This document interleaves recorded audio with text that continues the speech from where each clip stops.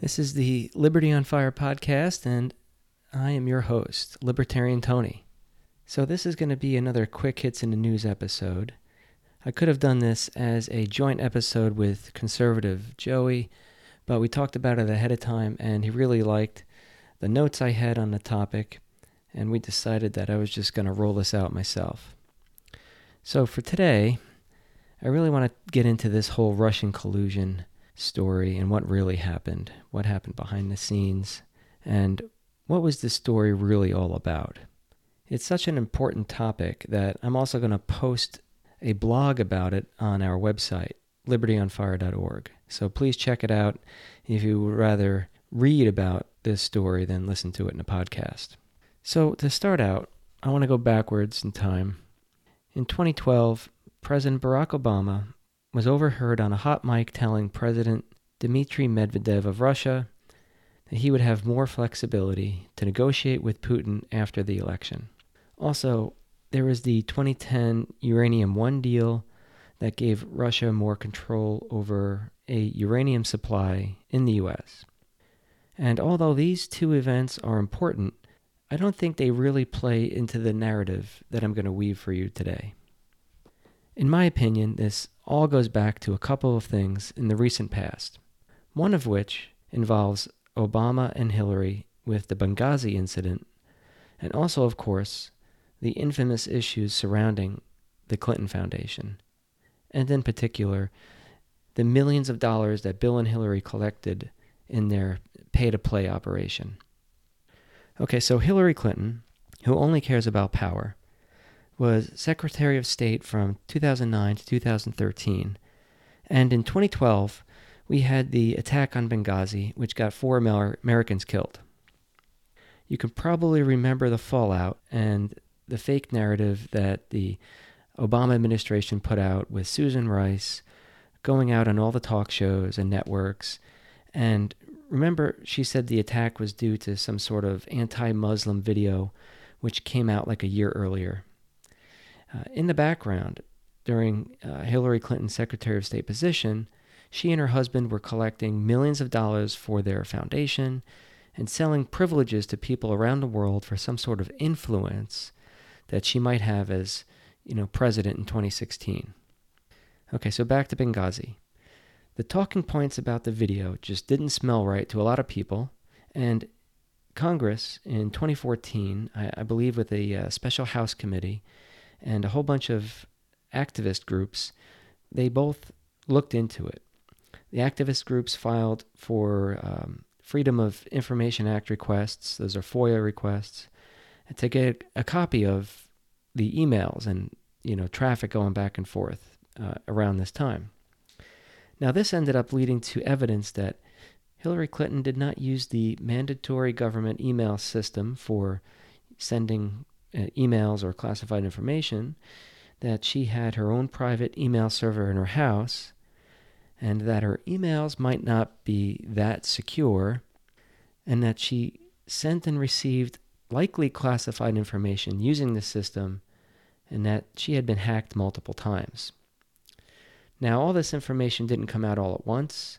It took a long time for a lot of this to develop and come out in bits and pieces. So although the story I'm going to try to weave has some, chronological sense to it, you have to really keep in mind that none of this came out all at once, and it wasn't as if somebody just wrote a novel and gave you all the information that you could read in a 300-page book. Okay, so now let's go back and talk about the underlying issue. Obviously, this had nothing to do with a video. Obama and Hillary were using Benghazi to send guns and arms into Syria and arm al-Qaeda and ISIS, which is treason, by the way, to fight against Assad. Now, you probably remember all the talk about from these two about Assad being a bad guy and he has to go. Many people believe Assad brought the Obama wrath down upon himself by not allowing a certain oil or gas pipeline to go through his country. So the easiest way to get this pipeline built was to topple another dictator. So Obama and Hillary had thought. They committed treason and armed sworn enemies of the United States in order to make this attempted coup a reality. But, as we can see thus far, they weren't successful.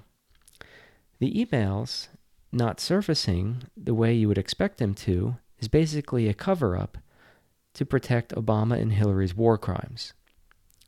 Now, despite all the requests for her several years' worth and thousands of emails, there was no way Obama and Hillary could let this information come out. So this led to the very slow trickle of emails that Hillary released. She had to have someone go through all the emails and make sure there was nothing in there to incriminate herself, her foundation, or President Obama. So she erased everything that was worrisome, only kept what she didn't think was horribly corrupt, and trickled out emails in small releases, just enough to keep people on the left satisfied and the people on the right aggravated. All of this was going on while she started her campaign run for president. Anyway, the media and Special House Committee all talked about the emails for months and months. Eventually, FBI Director James Comey got involved and started investigating the email issue in August of 2015. You also probably remember during a DNC presidential debate in October 2015, Bernie Sanders said, "Enough with your damn emails." That made him look pretty weak and probably helped him lose the nomination.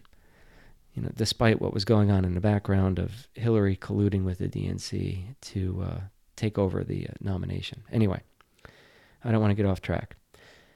Now we need to switch over to Trump for a minute. So we have this Trump dilemma, which started to show its face. Trump was knocking off all the Republican nominees left and right in 2015. And he was saying things like fake news, Bush lied us into war, build a wall, Hillary should go to jail, he could be friends with Russia and get along with Putin. All of these things, of course, I thought were good, and apparently so did millions of others. Well, people on the inside, the deep state, didn't like where this was going. And around this time, the firm Fusion GPS was hired, I believe in December of 2015. Fusion GPS is a shady political analysis firm. Now this leads up to a few months later when Carter Page was appointed Foreign Policy Advisor in March of 2016 for Trump's campaign. Carter Page is actually a former Navy officer and was painted as a Russian agent by these people in the deep state in order for Obama and Hillary and DNC to spy on the Trump campaign. Well, how could they legally spy on Trump? Now enters the Steele dossier. So in the spring of 2016, you had this law firm, Perkins Coie, which was eventually paid by the DNC and the Hillary campaign. A little bit of an accounting maneuver there. By June of 2016, Fusion GPS hires Christopher Steele to write the fake Trump dossier. Additionally, in June 2016, Trump Jr. and Manafort met with a Russian lawyer, Natalia something or other, who supposedly had dirt on Hillary. This really didn't look right. In fact, it kind of looked like a big setup, and we spoke about this on a prior podcast. And to make things even more interesting, around the end of June, early July 2016, tons of Hillary emails from the periods around 2010 to 2014 were released by WikiLeaks. Now remember, the whole time, the FBI and James Comey are supposed to be investigating Hillary in the background to see if she had sent and received classified information sent and received classified information illegally. So, of course, this leads up to the infamous meeting between Loretta Lynch and Bill Clinton at the end of June 2016. Do you recall when Bill Clinton met Lynch on the tarmac of whatever airport that was? And I think they said they discussed golf and their grandkids or something. Well, obviously, Bill asked her to pressure Comey to kill the email investigation. Then, of course, in July 2016, James Comey comes out and says that Hillary did some bad shit, but it was unintentional and they wouldn't prosecute her for it. So now around September or October of 2016, the FBI ended up getting FISA warrants So the Foreign Intelligence Surveillance Act, that's what FISA stands for. They got these FISA warrants using this fake Steele dossier to spy on Carter Page and the Trump campaign. And of course, no one told the FISA court judge that the dossier was paid for by Hillary and the DNC. So early in November of 2016, James Comey did something pretty odd. He came out and said that he or the FBI were looking into Hillary's emails again. And this was like 2 weeks before the election. So sometime between, I guess, this announcement by James Comey, this flub, and the presidential election, I believe John Podesta and the Clinton team cook up Plan B, which is the Russia collusion plot, just in case Hillary lost. But I bet you they thought they never actually were going to use it. Trump wins the election in 2016 and all hell breaks loose. People are crying on live TV, pulling their hair out, calling for a recount, talking about secession. I mean, it was pretty hilarious. Additionally, we've learned about another Plan B going on in the background as well. And this is regarding a little love affair between two Trump haters, FBI agent Peter Strzok and a Mueller team lawyer, Lisa Page. Thousands of texts were captured between them during a period, I think, of like August 2015 to December 2016 about how much they hated Trump and what to do if he got elected. Some of the texts talked about an insurance policy in case Hillary lost. And here is also something interesting, and I bet a lot of people probably don't know this. Peter Strzok also worked on the Hillary Clinton email investigation. Okay, so back to Trump winning. He becomes president, and then there is an issue with General Flynn in Russia. The deep staters use this as more confirmation of a collusion story. Eventually, Flynn gets ousted, and Trump asks Comey to drop the investigation on him because he really hasn't done anything wrong and is just being dragged through the mud. And I'm not really going to go into any more details on this because Flynn is really just another tragedy in this whole Russia collusion story. But many people's lives have been ruined and severely affected by this whole fake tale. So let's fast forward now to May 9th, 2017. Trump fires Comey as FBI director, and Andrew McCabe becomes the acting FBI director as he was the deputy director at the time. Andrew McCabe met with Attorney General of the United States, Rod Rosenstein, and they end up talking about somehow using the 25th Amendment to remove Trump from office. This has the hatchings of a coup attempt on Trump that we spoke about in podcast episode 4. 8 days later, May 17th, Rod Rosenstein appoints Robert Mueller to special counsel to investigate Trump and his campaign for Russian collusion leading up to the election and for obstruction of justice afterwards. This is how the Mueller investigation got started, end of May 2017, all the way up to now, which is concluded in March of 2019. Between Mueller starting the investigation and now, a lot more has happened. Andrew McCabe went back to being deputy director of the FBI after Chris Wray was appointed as director in August of 2017. McCabe ended up being fired by Jeff Sessions in March of 2018, I think for leaking sensitive information to the press or something similar.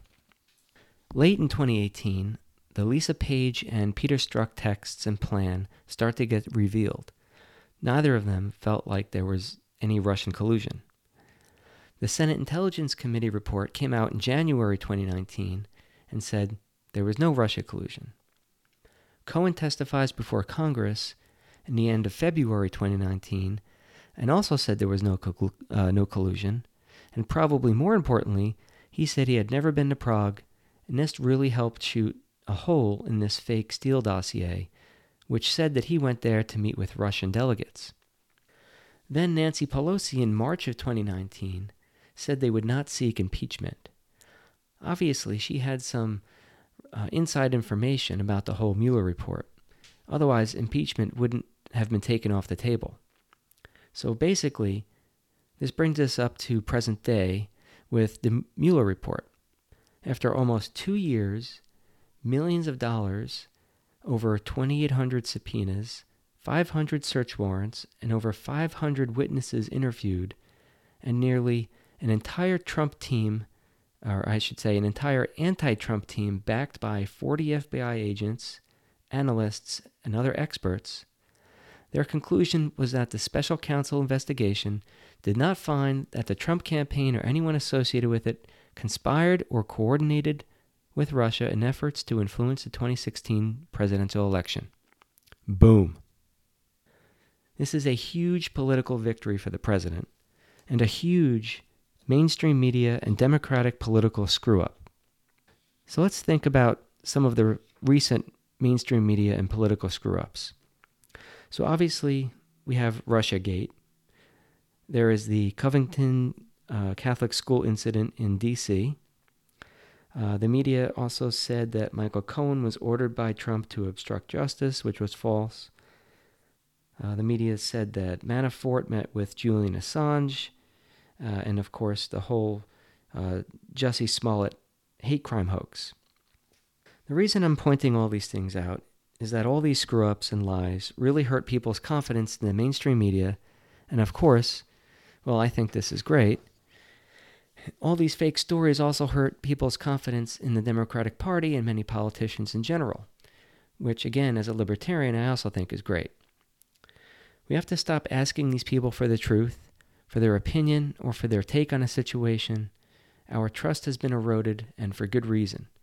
We need to turn off the hyperbolic channels, ignore the fake news media, stop watching, stop giving them advertising revenue, stop looking to them for answers, and start thinking for ourselves.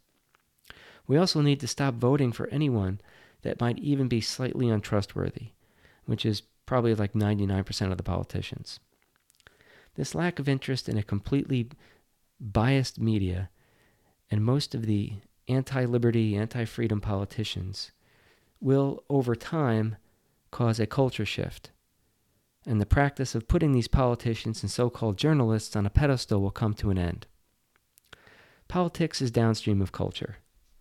Maybe if this happens on a large enough scale, then people will stop looking to government for solutions and start empowering themselves and take charge of their lives, hopefully on a local level and a local scale. All politics should be local, in my opinion. Government should be local, literally right around where you live, so you can actually affect the changes that you see every day. Expecting to have someone represent you as well as millions of other people in Washington is really laughable. The media and 99% of the politicians only care about themselves. Think local, act local, as Brian McClanahan likes to say in his podcast. Now, to sum up, most of the Russian collusion story is just a big smokescreen or an attempt at some sleight of hand magic to get you to look in one direction while the real issues are hidden under the table, or, as in this case, up the long and dirty sleeves of Obama and Hillary. Is this whole thing over? Well, I think impeachment and further indictments likely are. But the lamestream media and many politicians will still peddle this false narrative because, frankly, they have to. In some of their minds, they just can't accept that Trump beat Hillary without cheating somehow. As far as the politicians who will continue to tout the Russian collusion story, well, they think this will help them score more points and votes than not using it. It's a simple mathematical calculation for them. So that's it, guys. That's all I have for you this week on this Quick Hits in the News episode. I really hope I did an okay job kind of going through a timeline of what's happened over the past couple of years and the real reasons why I think all this went down. Thank you very much. Well, that will do it for today. Thank you all for listening to the Liberty on Fire podcast. Please do me two favors. Number one is to share the show. Remember that we want to continue to advance the message of individual liberty, and sharing and growing the show is one of the best ways to do that. The second favor is to subscribe, rate, and review the show on iTunes. A 5-star rating is much appreciated. Also, please check out our website, libertyonfire.org. And until next time, let's keep those fires of liberty burning bright.